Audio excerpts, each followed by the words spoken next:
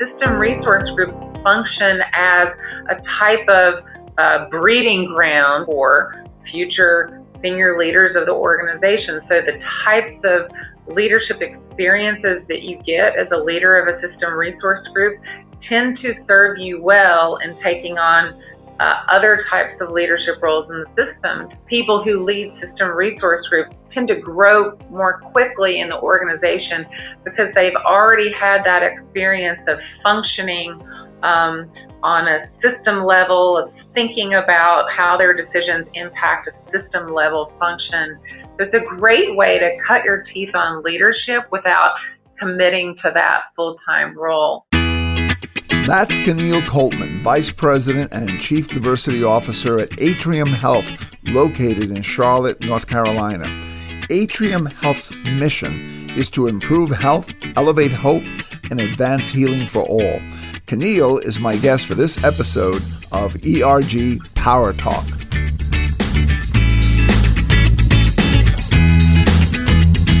This is ERG Power Talk, and I'm your host, Joe Santana.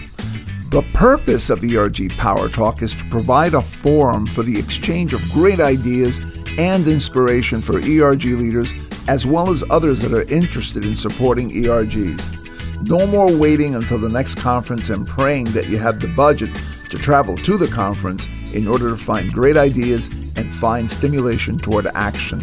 Just subscribe and listen at your convenience. Before we begin, a quick note of thanks to our supporters and sponsors: Atrium Health, Froedtert Health and Medical College of Wisconsin, and Mass Mutual. Now, let's go straight to the program.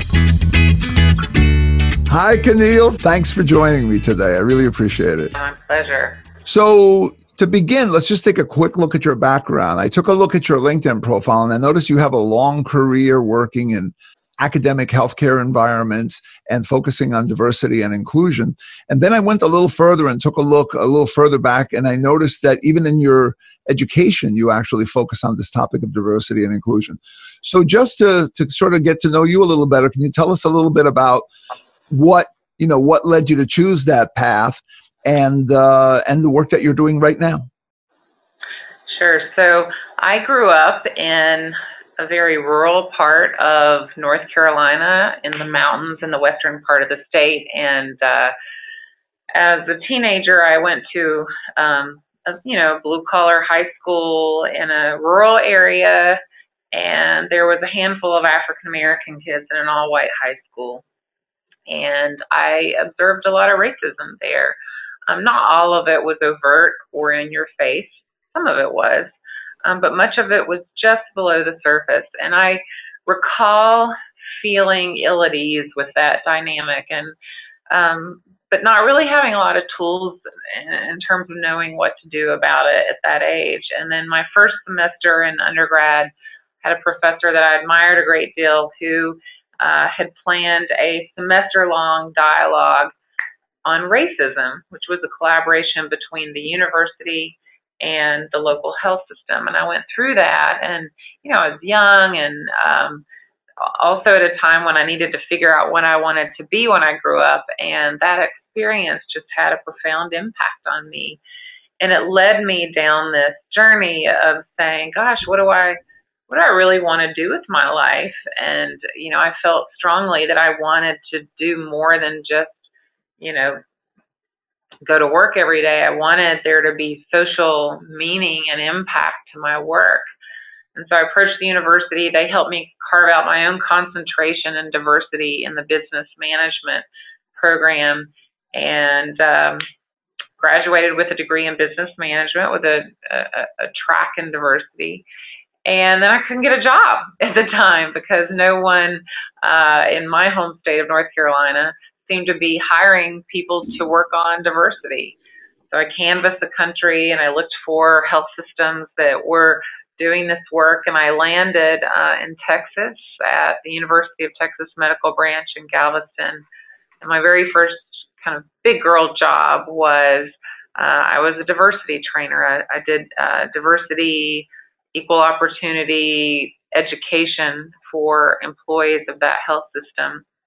And that's really what got me into the work, and I've been there ever since. I went back to school for a master's in cross-cultural studies because I got very interested in how the American healthcare system was actually fairly ill-equipped to provide good care to culturally diverse populations. And so I saw this intersection between culture and the delivery system, and I wanted to be in a better position to design tools and interventions to respond to the diversity that was coming through the doors of our health system every day. And so that's really been my journey, is just to kind of build upon those initial thoughts around having a career in social justice, and then it's morphed and grown and evolved over the years. But I can't imagine doing anything else. I feel like this is the work that I was put on this earth to do. Wow, that's a great story. That's a very, very interesting path that you took. It's interesting how so early you knew what you wanted to do and how you've built upon it. So let me ask you this, because you have been doing this for so long, and ERGs. When you think about ERGs or business resource groups or systems resource groups, I think that's what you call them in your organization, right? System resource groups. When you think about these groups, what do you think is the role that they play in the organization in terms of helping you to drive that agenda of creating more inclusivity in that healthcare space? You know, what I want, at the end of the day, we're in the business of healthcare, right? So we're making sure that people in some of the most vulnerable states of their lives are being treated with compassion and dignity and respect, and in a manner that reflects their individual journeys and identities and paths in life. So I think in order to make sure that that spills over to patients, we have to make sure that we start with our own employees, or in our organization, we call our employees teammates.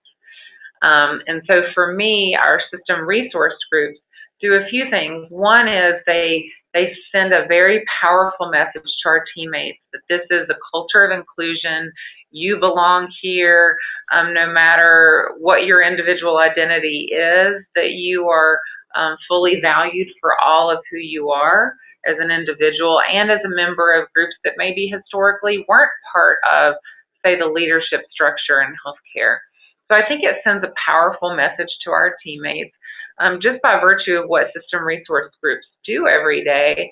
You know, they are developing programming that is responding to specific needs and concerns and issues that are relevant and interesting and of importance to specific segments of our workforce. So by virtue of just doing what they do every day, our system resource groups are helping folks talk about things that matter to them, regardless of what their journey in life has been.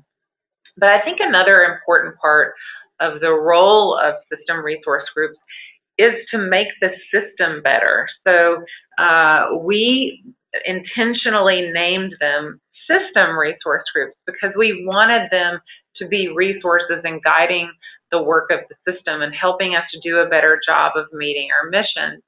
And so I can tell you example after example of where our system resource groups have guided us to do better work and serve patients better.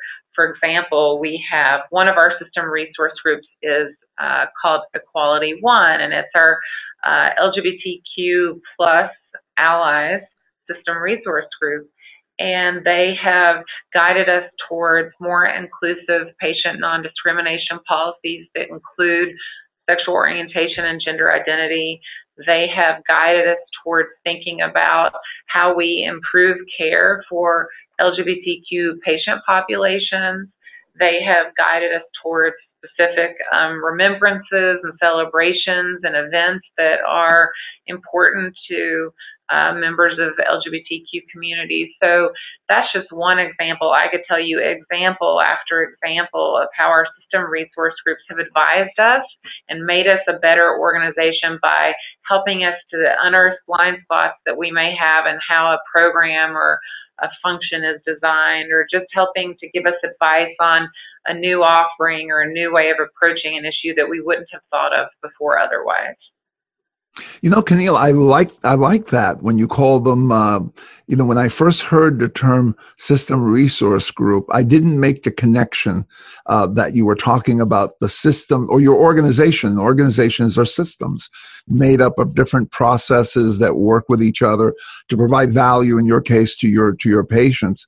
But that's an interesting way of looking at it, because what you're doing is you're trying to, from what I hear you saying, you're trying to find ways to take that system and to adjust it in different ways so that the entire system becomes more inclusive and more embracing of all the different people that come in looking for your services. So let me ask you this then. How do you form these groups within Atrium Health? There's a lot of different ways that I know that organizations form these. In some cases, they're self-forming. In other cases, they are brought to life by some group of executives or an executive who feels that one of these groups is needed, or some kind of hybrid approach. What approach do you guys use? I don't think that there is an exact blueprint for how our system resource groups have formed. I think different groups have formed for different reasons, based on a different set of issues and a different set of history. What we do try to look for is an area where there may be a gap, where we could do something better. And we also look for energy and enthusiasm among our teammates, because at the end of the day, these groups are not, while the Office of Diversity and Inclusion support provides budgeting for these groups are designed to be for and of the people, if you will. And so we're looking for that kind of catalytic energy from our teammates to drive the group to grow and evolve and meet the needs of teammates. So we look for that kind of magical spark in our teammates. And so, for example, we have our longest and original first system resource group is the Women's Executive Leadership Group. Now, many people know that healthcare is overwhelmingly dominated by women. So roughly 80% of our workforce and 80% of the healthcare workforce across the country is women. But women start to become less and less represented the further up you go in most healthcare organizations in America. And so this group was formed over a decade ago in recognition that women in healthcare needed support in growing in leadership roles. So that's why it's called the Women's Executive Leadership Group, is that it was designed not necessarily to meet the needs of every one of the 80% of our workforce, but to really speak to the leadership growth needs for women in our workforce. And that group has evolved to do some phenomenal things. And this work has started long before I arrived here. But that group had developed a mentoring program where more senior executive women mentor junior executive women. And then that program then morphed into a third mentoring, kind of a pay-it-forward program where junior executive women are encouraged and empowered to mentor women who may not be in a leadership role yet, but who aspire to be. And so it's created this ripple effect of mentoring, and there's lots of stories of women who have sort of grown up in the organization through mentorship, through the programs spinning off of the system resource group. So when I think about, what problems do they solve and how do they start?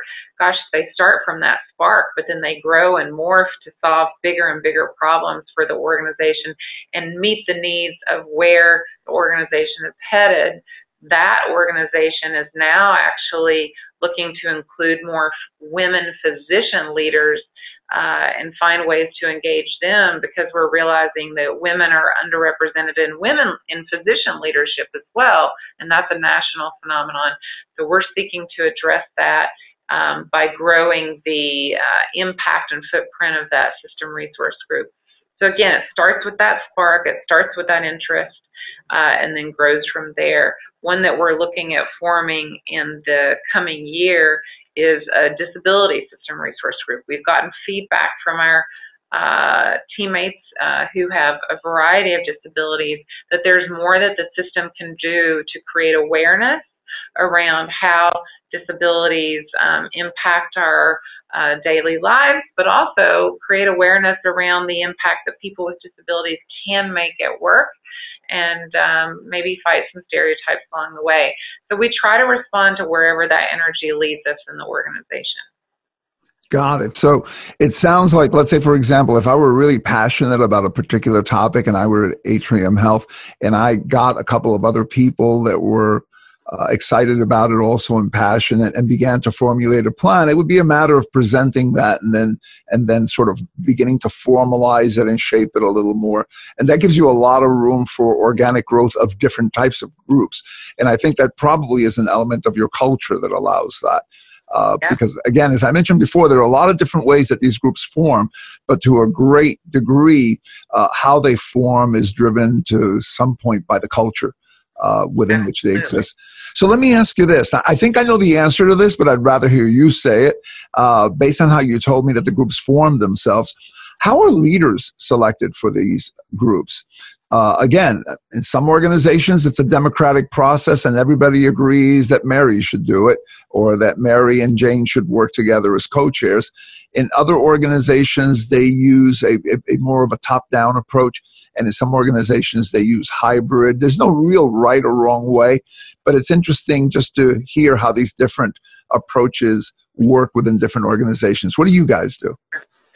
Sure. So we have two different types of leaders that get engaged with our system resource groups. We have the leaders who are essentially like the president or the leadership team or the chair of a particular system resource group. They all have different terms, and we try to honor whatever terms they prefer. And then we also have executive sponsors. So I can tell you about both of those processes. So for leaders, usually the inaugural leader will be part of that catalytic group of folks that said, hey, we really need this. We need to grow some momentum. So oftentimes those founders of the group will also serve as the initial leaders of the group. And we found that the people with that much energy tend to be great inaugural chairs of the group. And then what I think has been important for us over the years is to create a succession plan for all of our system resource groups. So all of our system resource groups have charters, which clearly delineates how long a particular leader will hold a leadership position, and then the process by which new leaders will be selected or appointed. We try not to make it too time intensive. So after about 2 years, we generally recommend that they have a succession plan whereby new leaders can be selected by the kind of leadership body of that system resource group. And we found that that's important because each new leader brings in a different set of agendas and impulses and energies that we want to honor and allow that person to really make their own mark on the system resource group. But the other reason why that's important is we don't always think about it in this way, but system resource groups function as a type of breeding ground for future senior leaders of the organization. So the types of leadership experiences that you get as a leader of a system resource group tend to serve you well in taking on other types of leadership roles in the system. People who lead system resource groups tend to grow more quickly in the organization because they've already had that experience of functioning on a system level, of thinking about how their decisions impact a system level function. So it's a great way to cut your teeth on leadership without committing to that full-time role. So that's how we select leaders. And then for executive sponsors, we're not as rigid about the terms and how long and that sort of thing. As long as that executive sponsor has the energy and enthusiasm around a particular system resource group, then we want them to stay engaged and continue to contribute.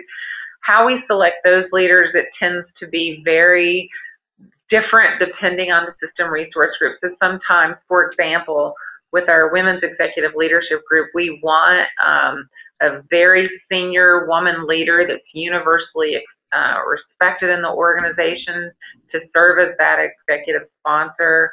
In other cases, we found that perhaps a leader has a connection to the affinity around which that system resource group has been formed. For example, Unidos is our Hispanic, Latino, and Ally system resource group, and our senior most Hispanic leader in the organization is one of the executive sponsors for that organization. However, his co-executive sponsor is a white male who is in a market, who's operating in a market that has a fast-growing Hispanic population.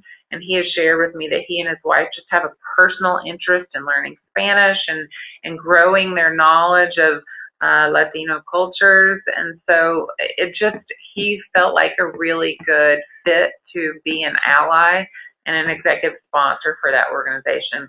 So we find folks that have an affinity or a connection, but that also were positioned in the organization to wield their influence in ways that help the footprint and the impact of that system resource grow and expand. That's fantastic. There's something you said that caught my attention very quickly because of something I've been preaching for years, and that is the power of allies, or of having allies involved. And usually when you hear about, LGBTQ groups, you hear about allies. But when you hear about other groups, let's say, for example, women's networks or Hispanic networks or African American, you don't hear that term used as much. And for years I've been saying that's an untapped power to bring allies into the fold. And can you tell us a little more about that allies piece? Because you mentioned that Unidos, I think, was the group that you mentioned has allies. What's the role those allies play, and what brought about the decision to bring allies into the fold? We use that term a lot. So almost every system resource group that I talk about, you'll hear me use the word ally in some way. And for me, that is individuals who may not be, based on who they are, they may not be a part of a particular group around which that system resource group is formed, but they're big supporters. So as an example, our executive sponsor for, sorry, the name just flew out of my head. Let me pull it up. I'm sorry, for One Team, One Mission, which is our military and veteran system resource group. The executive sponsor for that group is not actually a veteran himself. However, he had parents and grandparents that were members of the armed forces. He is very interested in celebrating and recognizing their contributions and sacrifices for our country. He has been involved in causes in our community that support military and veterans issues. He was the absolute right choice to be one of our executive sponsors for our military and veteran system resource group. So that's one example. Another example, Equality One, which is our LGBTQ system resource group that I mentioned earlier. Neither one of our executive sponsors for that group are actually members of the LGBTQ community, but they're both very passionate about those issues. They use their very senior level positions to create influence and impact for that system resource group. The same with our young professional system resource group. So that one we sort of say tongue-in-cheek, it's for young in age, heart, or career. Now, technically, the executive sponsors of that are not currently maybe in the 40 and under age range, but they're people who have grown up through the ranks. They have been young professionals here and seen their careers grow and evolve and prosper here, and they really want to pay it forward for future generations. And so they have been such wonderful champions and allies, if you will, for young professionals in our organization. So those are just a few examples, but I do believe that for executive sponsors in particular, it doesn't always have to be someone who's of that group to make a huge impact for that group.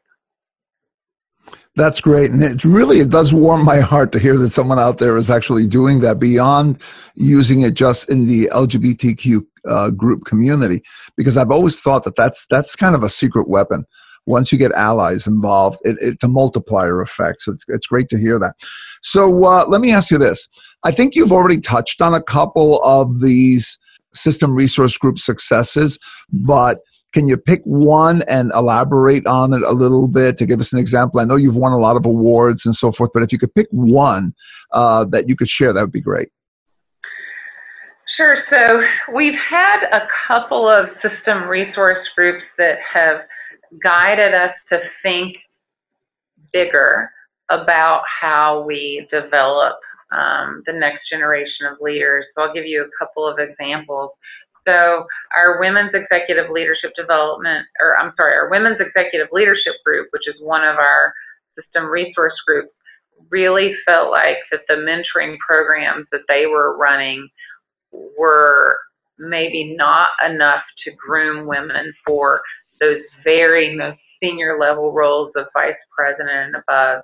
So they made some recommendations to the organization to say, hey, we need to create a different level of investment for our organization to support women in moving into those executive senior level roles. And so the organization took them up on that recommendation. And what was born from that was the Women's Executive Leadership Development Program. That's a 9-month program. It is a cohort model.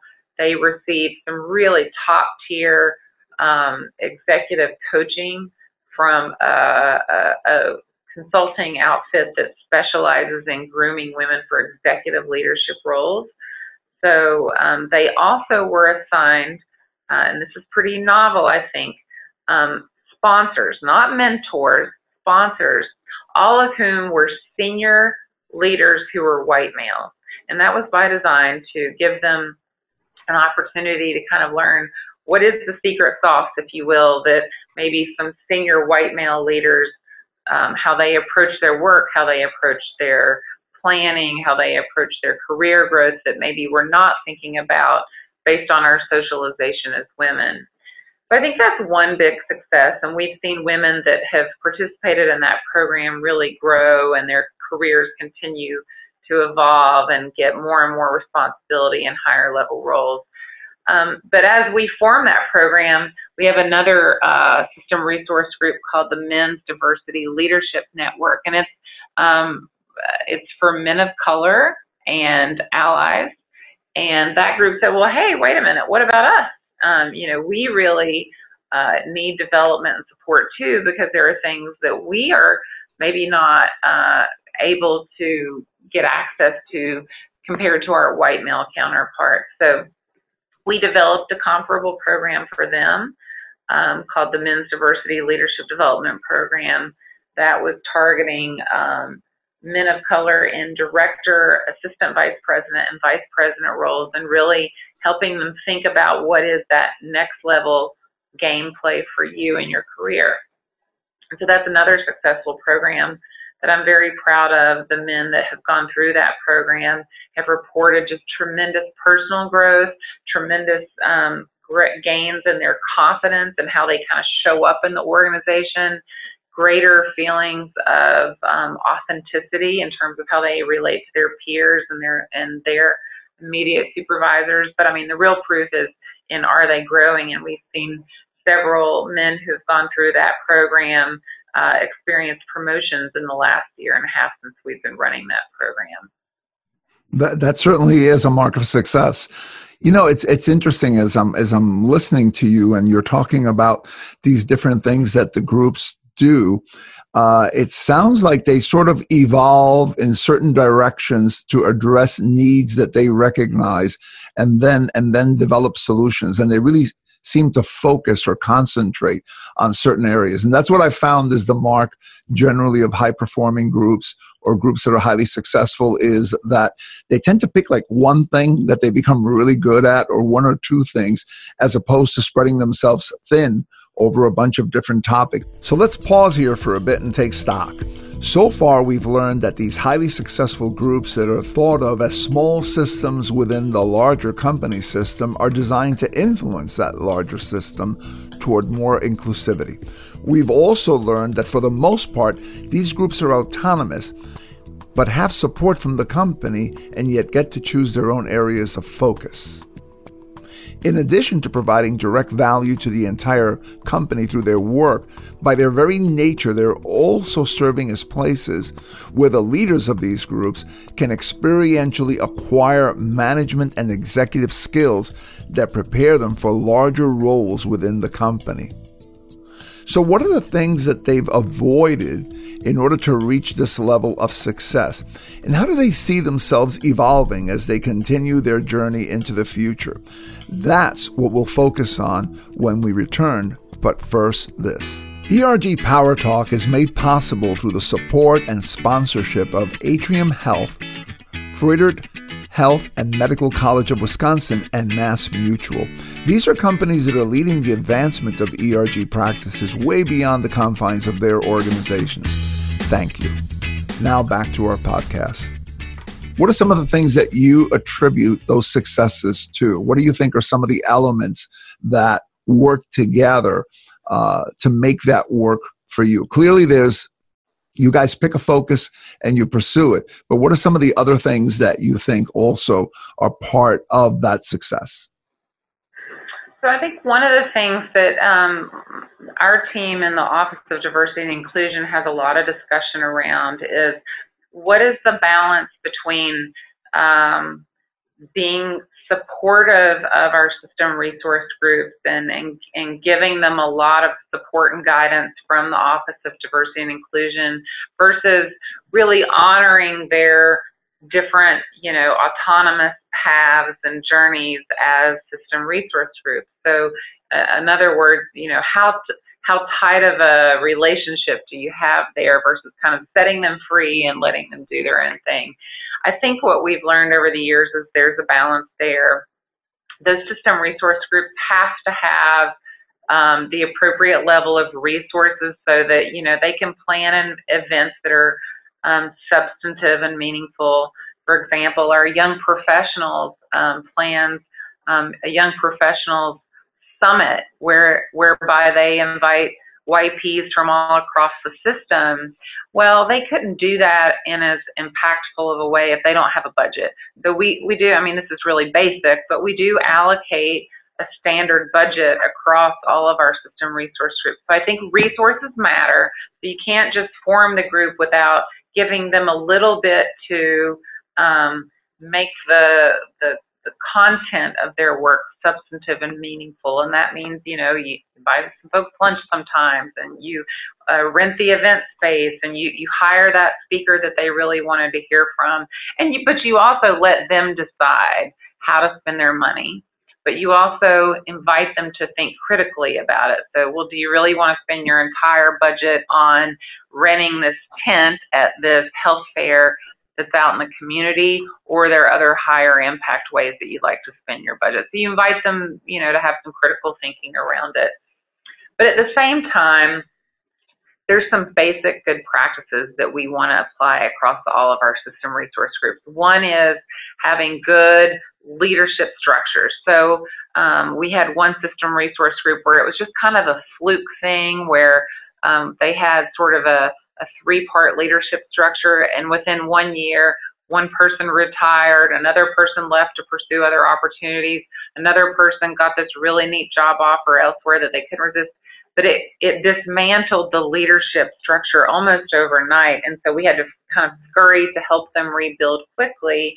And what we've learned is that leadership succession planning is incredibly important for system resource groups, especially when you're thinking about the fact these are volunteers. This is not their full-time job. This is not actually the job that they're paid to do. It's incredibly meaningful, and we want to celebrate their contributions in this leadership role that they hold, but we also have to recognize it's not their core job. So giving them a budget, making sure that that leadership structure is in place so that one or two people is not bearing the load of the whole entire governance and functioning of the organization, but also understanding the role of the Office of D&I is to take some of those administrative responsibilities off of the System Resource Group. So we don't want them spending all of their time, ordering catering or renting a particular event venue or organizing this classroom space. We can take care of that, and we can do it pretty efficiently. We want them to spend their time thinking about how do you design the program or the experience for teammates, and we'll take some of those administrative burdens off of them so that their, finite volunteer time is being spent on the most optimal activities to drive engagement for their System Resource Group forward. That's great. It sounds like what you guys do is then you provide, as you said before, you provide some funding and you also provide some basic general structure.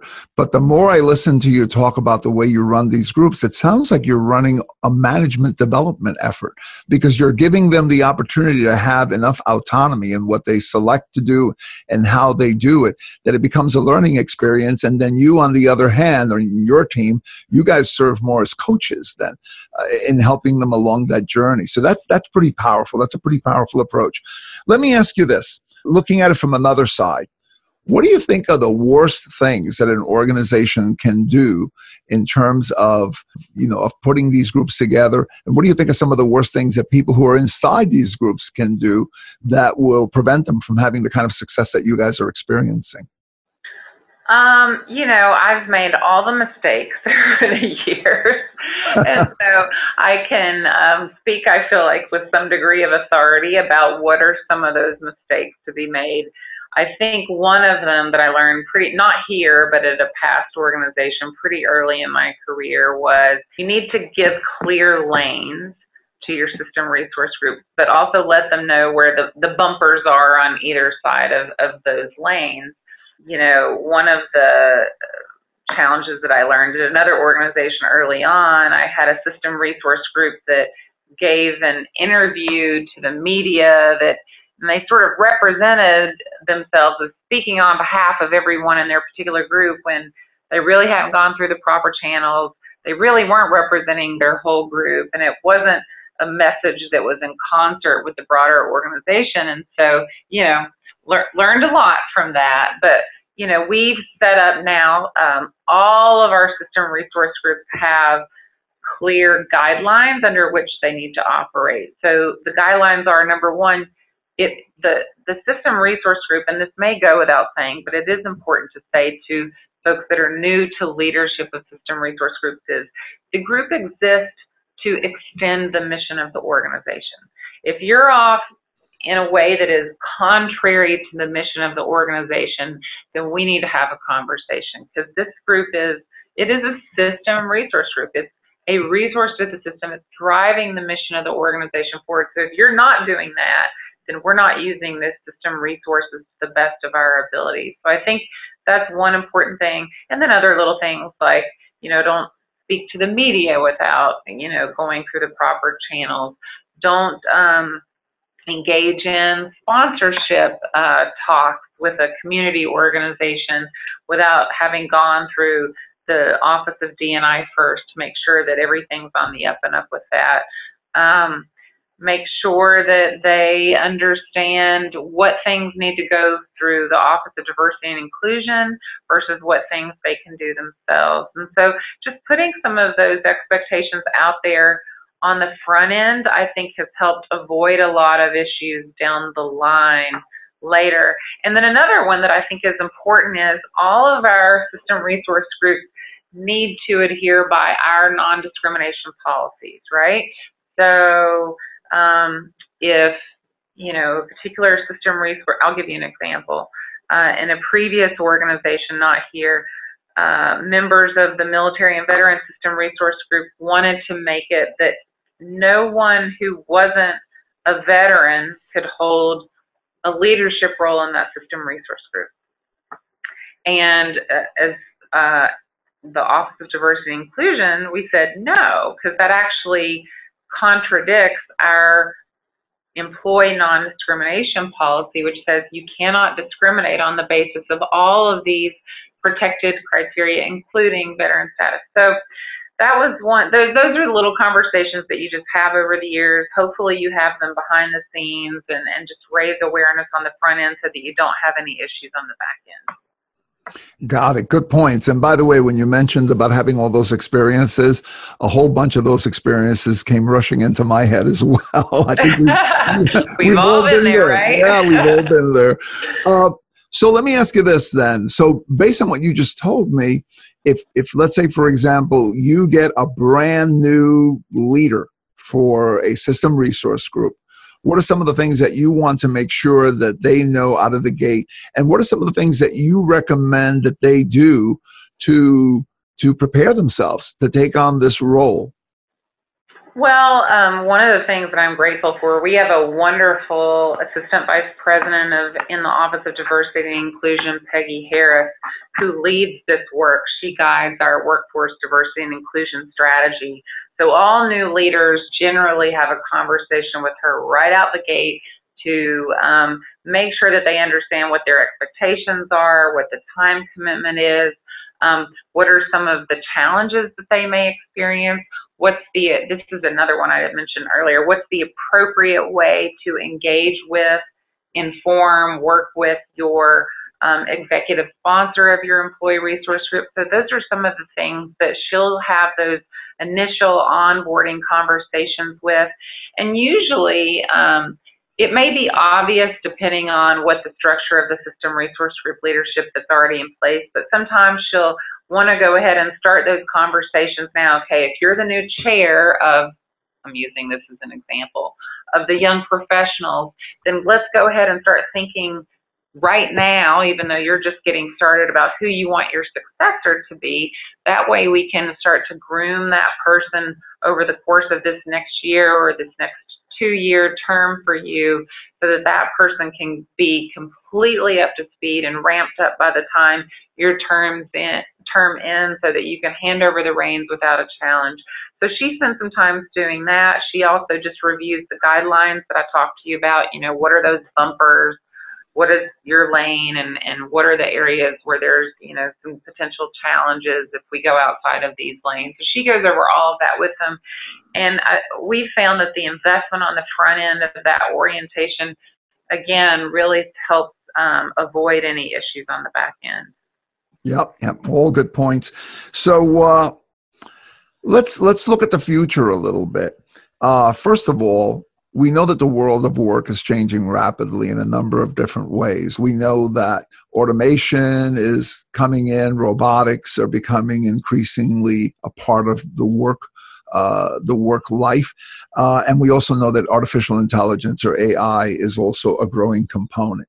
In addition to that, in a lot of organizations, today you have a lot of people that work in organizations who are contractors or who are temps or who may be part of a partner organization. So in an environment like that, with these groups that are designed to make the environment more inclusive of the entire workforce, and with components of the workforce actually not being traditional employees, how do you guys address that in terms of, as you look at automation, robotics, and especially AI systems?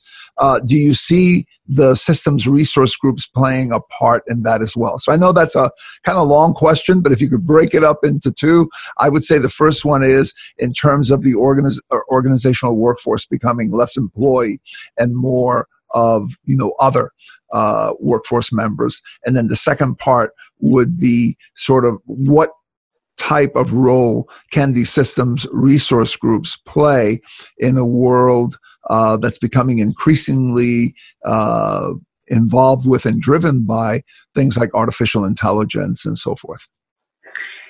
I don't know that I have the perfect answer for that, because so much of what artificial intelligence and some of the other automation promises that new technology will bring into healthcare is still a moving target. And so I just saw an article this past week about how to avoid biases within artificial intelligence, which I thought was fascinating. So I think the initial thoughts that I have that come to mind are that we depend on system resource groups in particular to alert us to when and where there may be a bias in the system, right? However we conduct business, whatever that is, we're looking to them to help alert us because they're tuned into a particular bias issue. We train them to be tuned into those issues. So I think using and giving voice to our system resource groups to help us think about how do we leverage technology to avoid bias, not create more bias. To answer your question about the evolving workforce, by and large, the majority of our workforce is certainly employed still, at least for my organization, and I would say that's true still for a great part of the kind of traditional healthcare sector. But you are seeing contractors come in very specific functions and roles around IT, consultants, et cetera. And so also when healthcare shortages present themselves, you'll see healthcare organizations rely on temporary staffing, or what we call travelers, which may be temporary nurses or other clinical professionals that kind of flank alongside our employed workforce. One of the things that we found that our system resource groups are incredibly helpful in advising and guiding around is how do you prevent the workforce dynamics that may cause a labor shortage that would necessitate that you have to use temps instead of your kind of full-time traditional parts of the workforce. So when I think about where we are headed in terms of just recognizing that, the needs of our workforce will change. Sometimes we have temporary parts of the workforce kind of moving in and out of our organization. So we may, when we experience a labor shortage, we will have temps, or what we call travelers sometimes, which are clinically focused employees, nurses, CMAs, other types of clinical roles, help fill in the gaps for us when we have workforce shortages. What I think about the value of system resource groups in those instances is helping us to better anticipate what will help us recruit and retain diverse parts of our workforce so that we can avoid those labor shortages that would require us to have temporary parts of the workforce fill in the blanks. So, for example, one of the pieces of feedback that we've received from our young professionals is the desire for continuous learning and constant growth, which means that some of the conventions and ways that we have created expectations historically may not make sense for us in the future. Specifically, and most healthcare organizations have had kind of a mandate that you be in your initial job for a year before you can transfer into other roles. What we found is that's actually not helpful in recruiting and retaining millennial parts of our workforce. And we've heard that directly from our young professional system resource group. So it's invited us to think differently about some old policies and practices and guidelines that we've had in place about how employees can transfer around the organization. Historically, those have been designed to make it difficult. And what we found is, in order to retain young professionals in our organization, we actually need to make it really easy. And instead of discouraging it, we need to find ways to celebrate that transferring around, because the transferring around is actually a way of continuous learning, growth, new experiences and opportunities. Because what we've heard from young professionals is it may not always be about vertical movement. It's about learning new things and rounding out my skill set as a growing professional in your organization.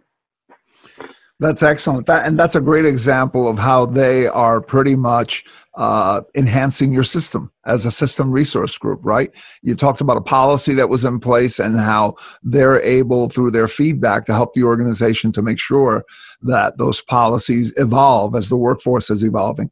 And then we talked a little bit at some point about how you saw, for example, an article, I think, where artificial intelligence in some cases carries its own biases, or the biases of the people that create it.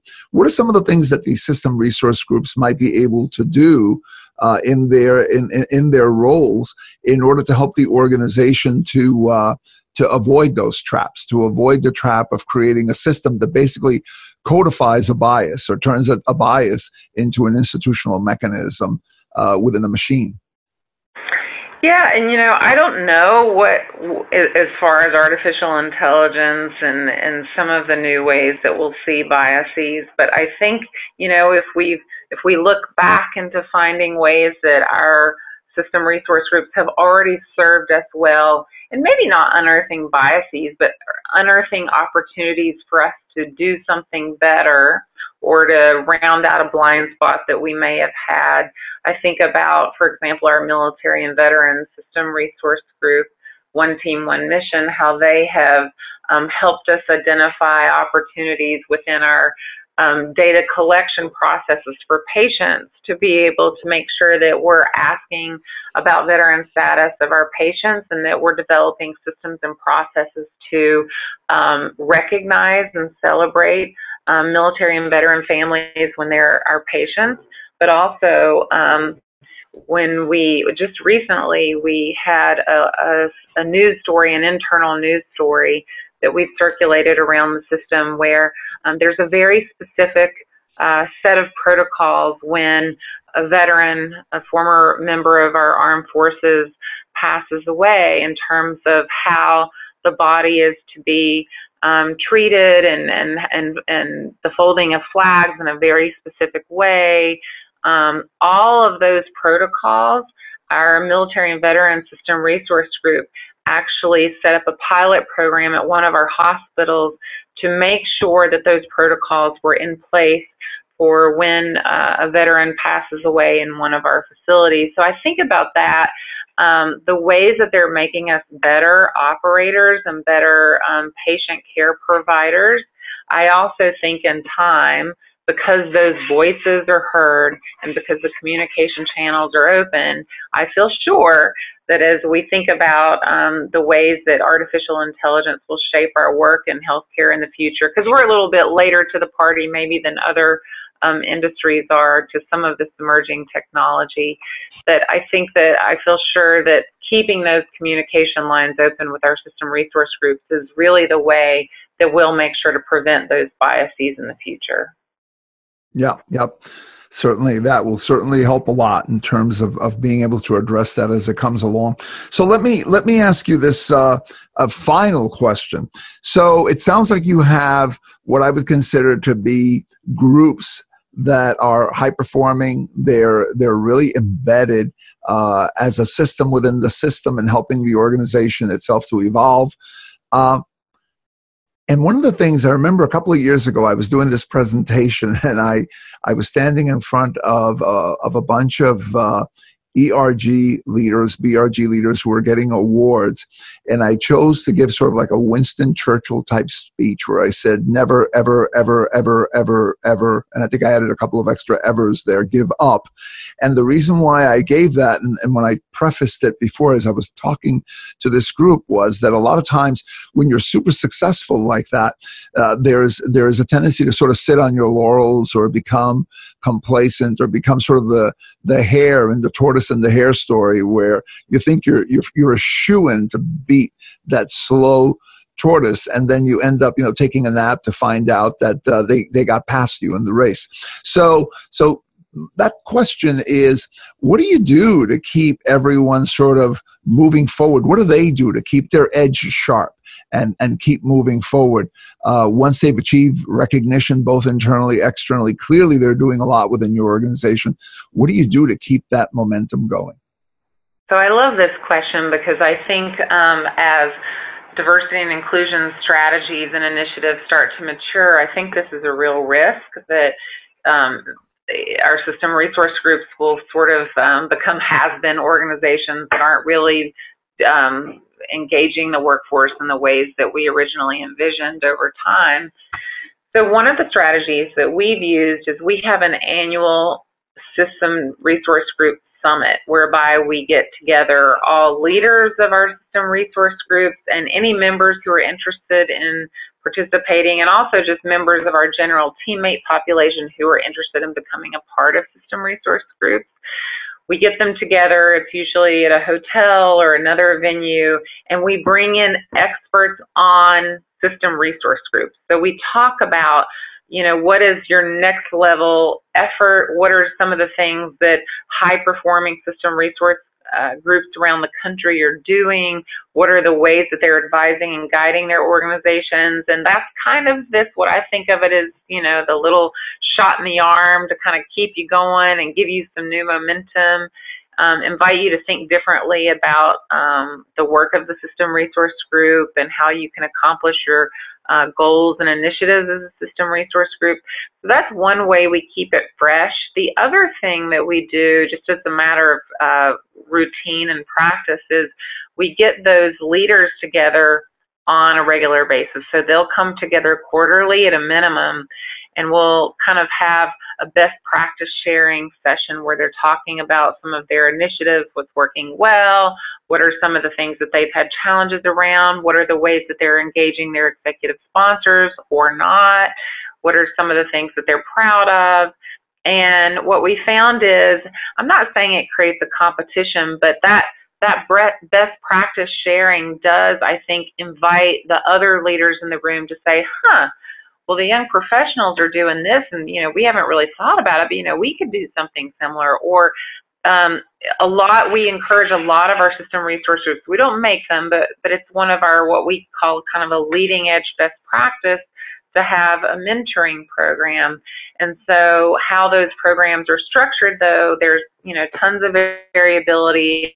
We try not to be overly prescriptive about how they can manifest. And so that best practice sharing helps them to learn, well, we did this with our mentoring program and it worked really well, and it wasn't as labor intensive, but we really got some great feedback about it.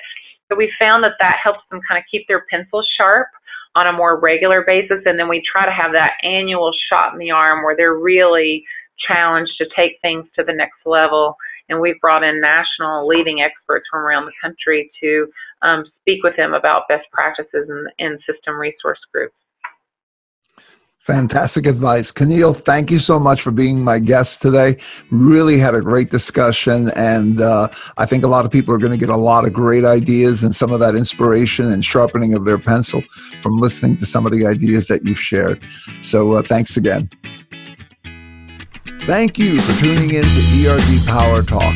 If you enjoyed and got value out of this program, please like us and leave a favorable review at your podcast provider's site. Also, invite others to listen to the show. I'm Joe Santana, and thanks again for tuning in.